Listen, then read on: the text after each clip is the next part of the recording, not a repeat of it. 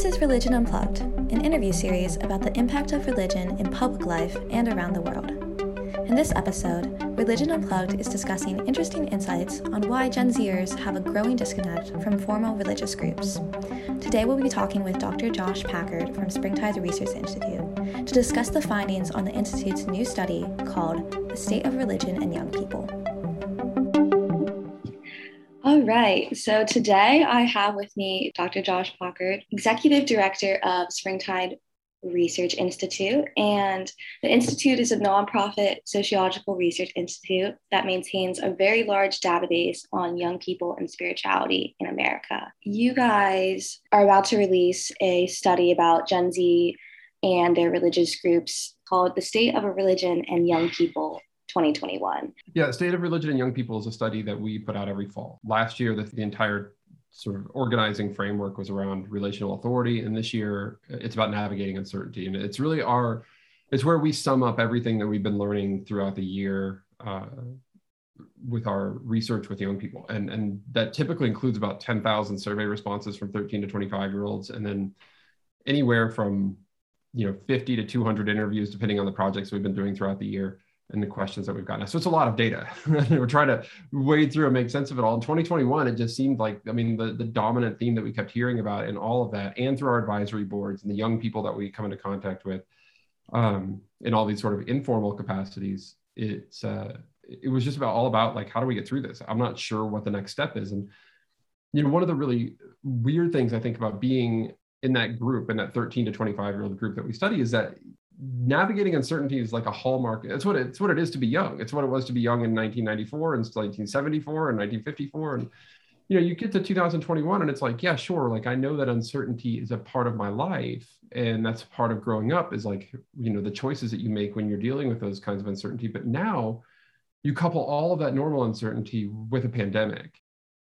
We just saw young people really trying to figure out, not only as like, I'm at 43 trying to figure out what to do during the pandemic, they're trying to figure out like, how much of this uncertainty that I feel is normal, part of being 19 years old, or is this like extra? And like, how much should I be okay with, and how much should I be trying to control? And it just seemed like, but Anna, like, I've been so heartened by, like, when I think of floundering, sometimes I think of like just sort of giving up. And I just haven't seen that from young people. Like, there's so much resilience and like a desire to find their way through it. And I think that really comes through in the study too, where it's like, we're going to figure out what the best possible solution is here that we can come up with. It's been a really a really challenging, year and a half, 2 years for young people. I can definitely attest to that.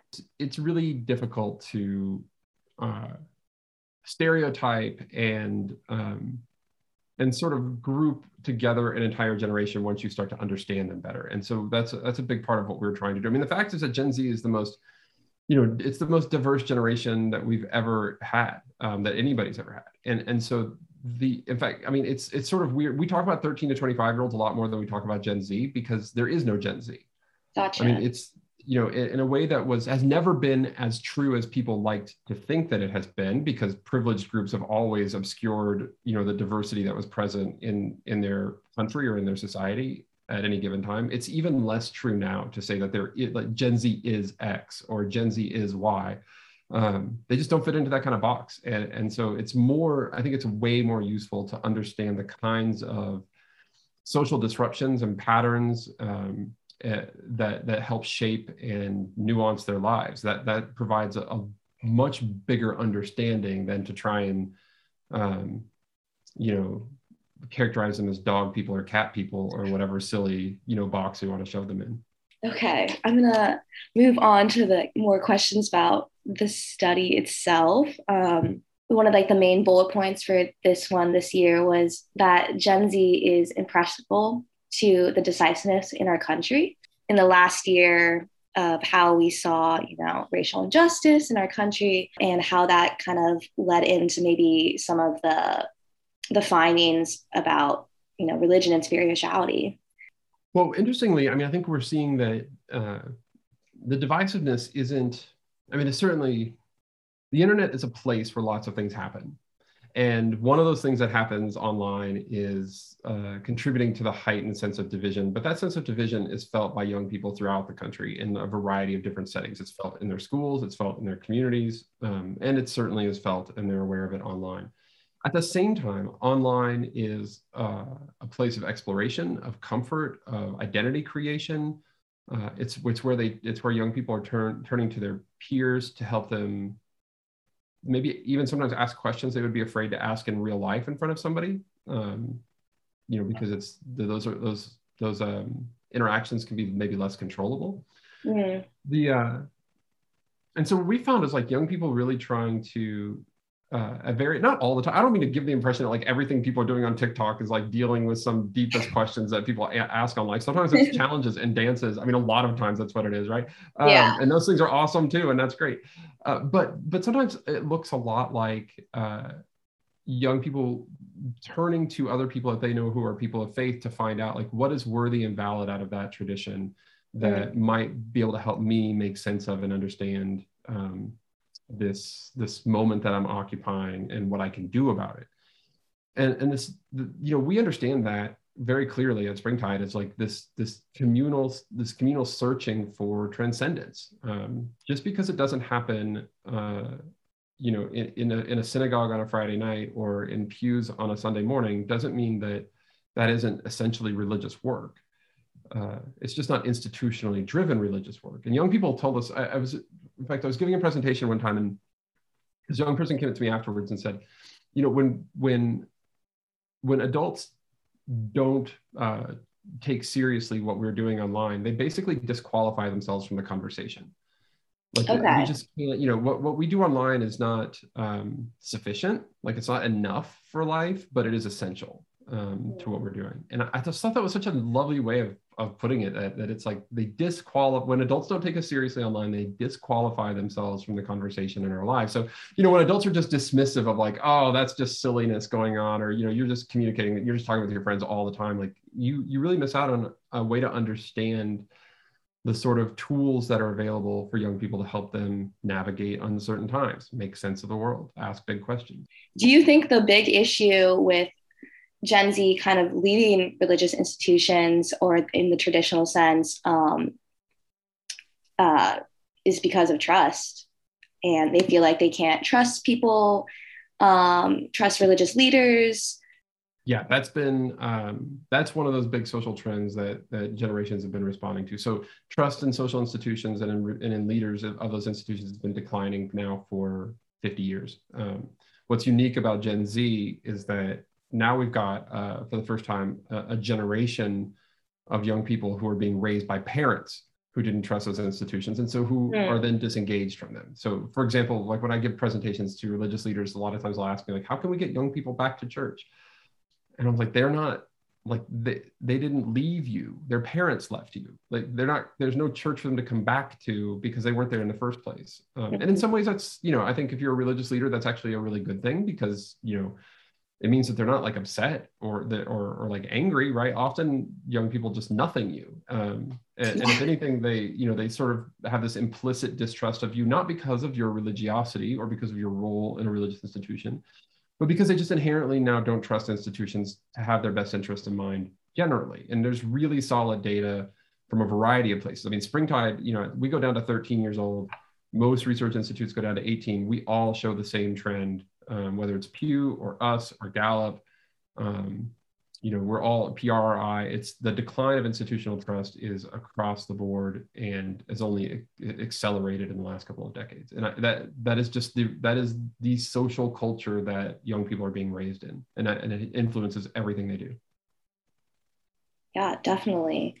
And even with the pandemic, and we couldn't physically be there anymore, I stopped going. Well, I had some, personal things that I had to relearn and kind of deconstruct, but then the pandemic hit, and then I was like, well, I'm really not going back, and I don't want to join online. So what ways have, the pandemic affected those numbers or your findings even more?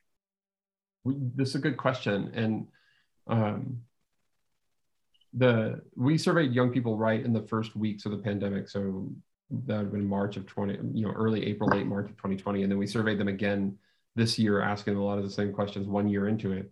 And what we found is like a lot of rates of religiosity had mostly, or belief rather, had held steady over the pandemic for most young people. And they had tried a lot of new things. So people trying new religious practices, trying church online, religious services online, but that mostly those things hadn't really seemed to stick.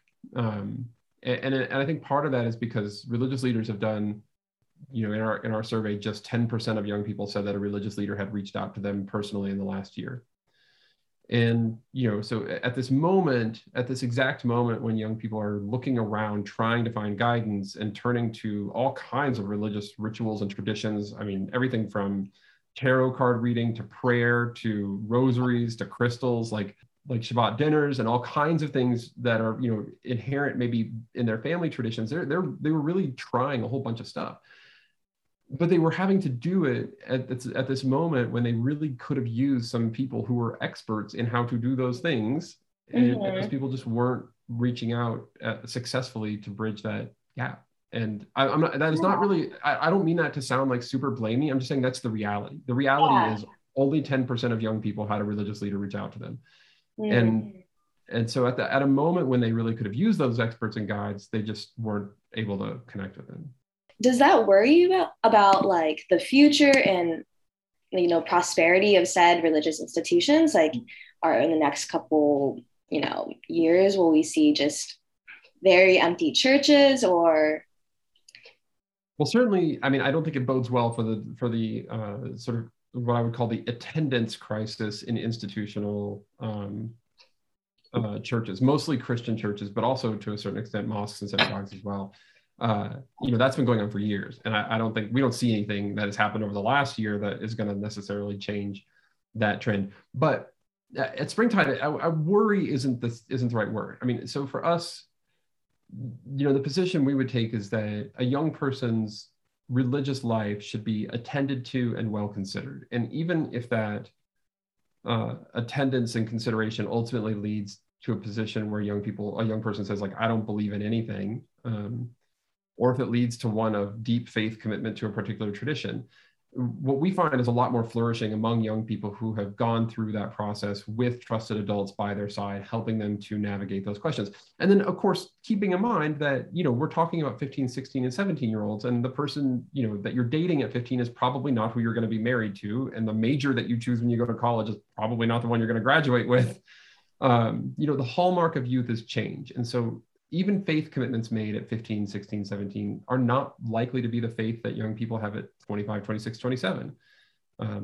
My faith at 14 isn't what I have as I come up to my 44th birthday. Like it's different. And so we don't get concerned about any particular position that a young person takes. It's the lack of consideration that gets us worried. And I do think that there's some reason to be concerned there. So as parents, which are still the single most important influence on a young person's faith life as parents, when parents sort of lose the larger vocabulary of faith or the connections to those institutions, I think that it's understandable to be concerned that they might lose the ability then to guide their own children through those conversations like they maybe once, I wouldn't say felt comfortable, but at least were willing to do. And now I wonder if those things don't just disappear. I mean, families, again, they are the single biggest point of influence on a young person's values and religious systems, et cetera. But also, like I say that, if you hear any hesitation in my voice, it's because I recognize it. Like, if you're paying attention at all, like families never were what we often think of them as, and this dominant sort of like, dad is working outside of the house, mom is working inside of the house, and there's, 2 kids and everything's intact. That has never been the reality as much as people like to imagine that it was. The family systems that young people are growing up with now are incredibly diverse and reflect their diverse lived realities, and families are still really influential. It's just that the contours of that influence look different, and we need to be aware of that. Like, they vary by cultural and ethnic tradition, they vary by racial experience in this country, they vary by economic experience in this country. And not every, influence is not influence from one family to the next, even if whoever's living in the household with that young person is that's the first point of contact with faith generally.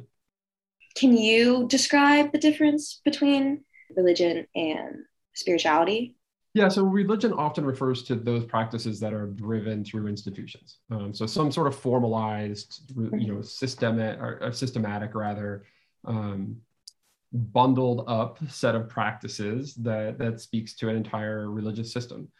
Spirituality, these are like, this is a combination of academic and colloquial or common understandings. I mean, this is how young people, we struggle with this a lot because young people use these words often interchangeably. Yeah, and for sure. So it's we're in the interviews, especially, we're really trying to drill down, and in the survey questions, we're trying to be very specific or avoid those terms when we can. Spirituality is something that young people feel happens outside of formal settings. To the extent that it happens inside of formal settings, it's almost like spirituality is that aspect that bypasses them. So if we're talking about a young person, like in a church on a Sunday morning praying, every prayer is not an act of spirituality, but those prayers that lead to a direct connection with the divine will often be characterized as spiritual experiences rather. So it's almost, like when we're able to bypass the institution or avoid it entirely, but still connect with something that we would consider to be transcendent, those are usually what get lumped for young people into this broad category of spirituality. Academics can get carried away with what the technical definitions of something are, but if they don't match up with people's lived experiences, I'm not sure how good those definitions are. Okay. But that being said, we're really interested in sort of where this institutional and extra institutional practices, come into come into contact with one another, like how they inform each other or how they don't. Where one replaces the other. Young people find a high degree of connection with God or the transcendent or the divine in nature, more so than a lot of institutional settings that are explicitly designed to help you connect. Hundreds or thousands of years of history and tradition and practices have been put into place in this one specific moment to help you connect with God. And young people will tell us a walk in the forest does that better. That's fascinating. And that is, I think, speaks, the trees can't let you down. And I wonder if that's part of this whole trust story. You know what I mean?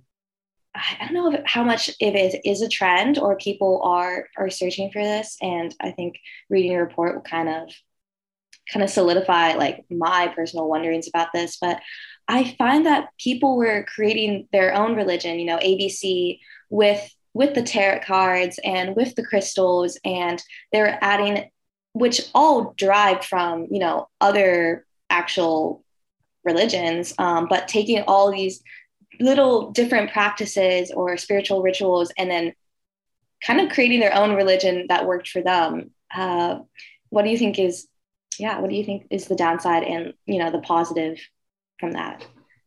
Well, I don't think any time a 14 or 15-year-old is engaging with religious traditions and systems in a real serious way, I'm not sure there can be a downside. We have to, again, I'll reemphasize, they're 14. You know what I'm saying? They're 17 years old. If I have an 11-year-old, if my 11-year-old is asking any question at all about God, I'm thrilled, right? Yeah. It's because it's the beginning. At that age, especially at the lower end of that age bracket, that's the beginning of real serious religious formation, spiritual formation, addressing what it means to be human. And that's always a good sign. Now, if you're the kind of person that gets really hung up on making sure that young people give you the right answers to a test question all the time, it's going to terrify you. This is not going to be you're not going to like this one bit. But I think we've been kidding ourselves for a long time. When we get those right answers from those quote unquote right answers from young people, we can often fool ourselves into thinking that A, this is what they will always and forever believe, which we've already covered is not true. Or B, that they're somehow actually telling us the truth. And they may be telling you the truth at that moment. They may just be telling you what they know you want to hear. And so what we say at Springtide a lot is I think what comes through from this data pretty clearly is the goal of religious leaders, trusted adults, parents, teachers, et cetera, right now, for young people, especially with these big questions, is to stay in the conversation for as long as the young person will have you in that conversation. And it doesn't mean that they're always going to have you in that conversation. Like you, at some point, like that, you may have a set of beliefs that is just so divergent from their set of beliefs that disconnect may be too broad. And people are not asking you to compromise those things. I mean, they may want you to change them. Like we all want people who disagree with our core values to, come over to our side. Exactly. But it doesn't mean that they won't be in conversation with you. And I think adults would be surprised at how long young people will stay in those conversations. Because the longer you're in the conversation with them, the more chance that you have to guide them, influence them, help them mature and grow. You get a chance to learn some really wonderful things and ways that young people are asking questions and sort of evolving through these conversations. It's fascinating, and it's a so I wouldn't say it concerns me so much. I think that there's a little bit of danger that without the right guides in place, this notion that like I can pick up a few things from Islam and a few things from Wicca and a few things from Christianity. Like these are intact religious traditions that have been passed down through centuries, if not millennia. And I think that young people should be guided to, engage them as whole systems and to understand the entire traditions and histories of those things, so they can, really truly get with. But these are, look, a young person picking up like 3 of the 10 commandments is not going to doom Judaism or Christianity. Like that's going to be okay. Yeah. It's good. That exploration is going to be fine. I'll tell you, I'll put it this way. So one of the metaphors that we use a lot to help understand this notion of unbundled faith is maybe not so long ago, maybe 30, 40 years ago, for a young person, faith was kind of like showing up at a restaurant and the waiter brings you food, and your only point of agency, your only choice there is you can either eat that meal that the waiter brought you or not eat that meal. That's it. Mm-hmm. And then at some point, partially because the internet came along and the world became a little bit more secularized and we got a little bit more diverse, it became more like ordering off of a menu. So, okay, so I can get Christianity, or I can be, Buddhist, or I can be Muslim, but I have to pick one of these things to order. And I think the best way to understand what young people are doing right now is like they are not simply choosing to eat or not eat what's brought to them. They are not ordering off of a menu. They're at a dinner party, and they're at a dinner party with a bunch of friends, and everybody has brought something to eat to that dinner party, and they are trying things in really weird combinations that, as if you've ever been to a dinner party, that you can find yourself, having like last week I was at a dinner party, and we were eating Peruvian food and quiche, and that was just what people had brought, and so that is what we were eating, and along with like a Greek salad. And to assemble a meal, a sort of to extend the metaphor here, to assemble a sort of spirituality or a religious system out of those different things is both a way of engaging with their peers and learning from them in those different systems, and it's a way of exploring them and figuring out like, it turns out I don't like Greek salad. Like I'm not gonna, like that doesn't work for me. I'm not gonna have any of that. And so then trying something else and trying things in different combinations. And I think that's the better way to understand that. It doesn't mean that, it doesn't mean that they're going to go away and necessarily like, this is the religion of Josh, and I'm going to take this, this is going to be the thing that I do.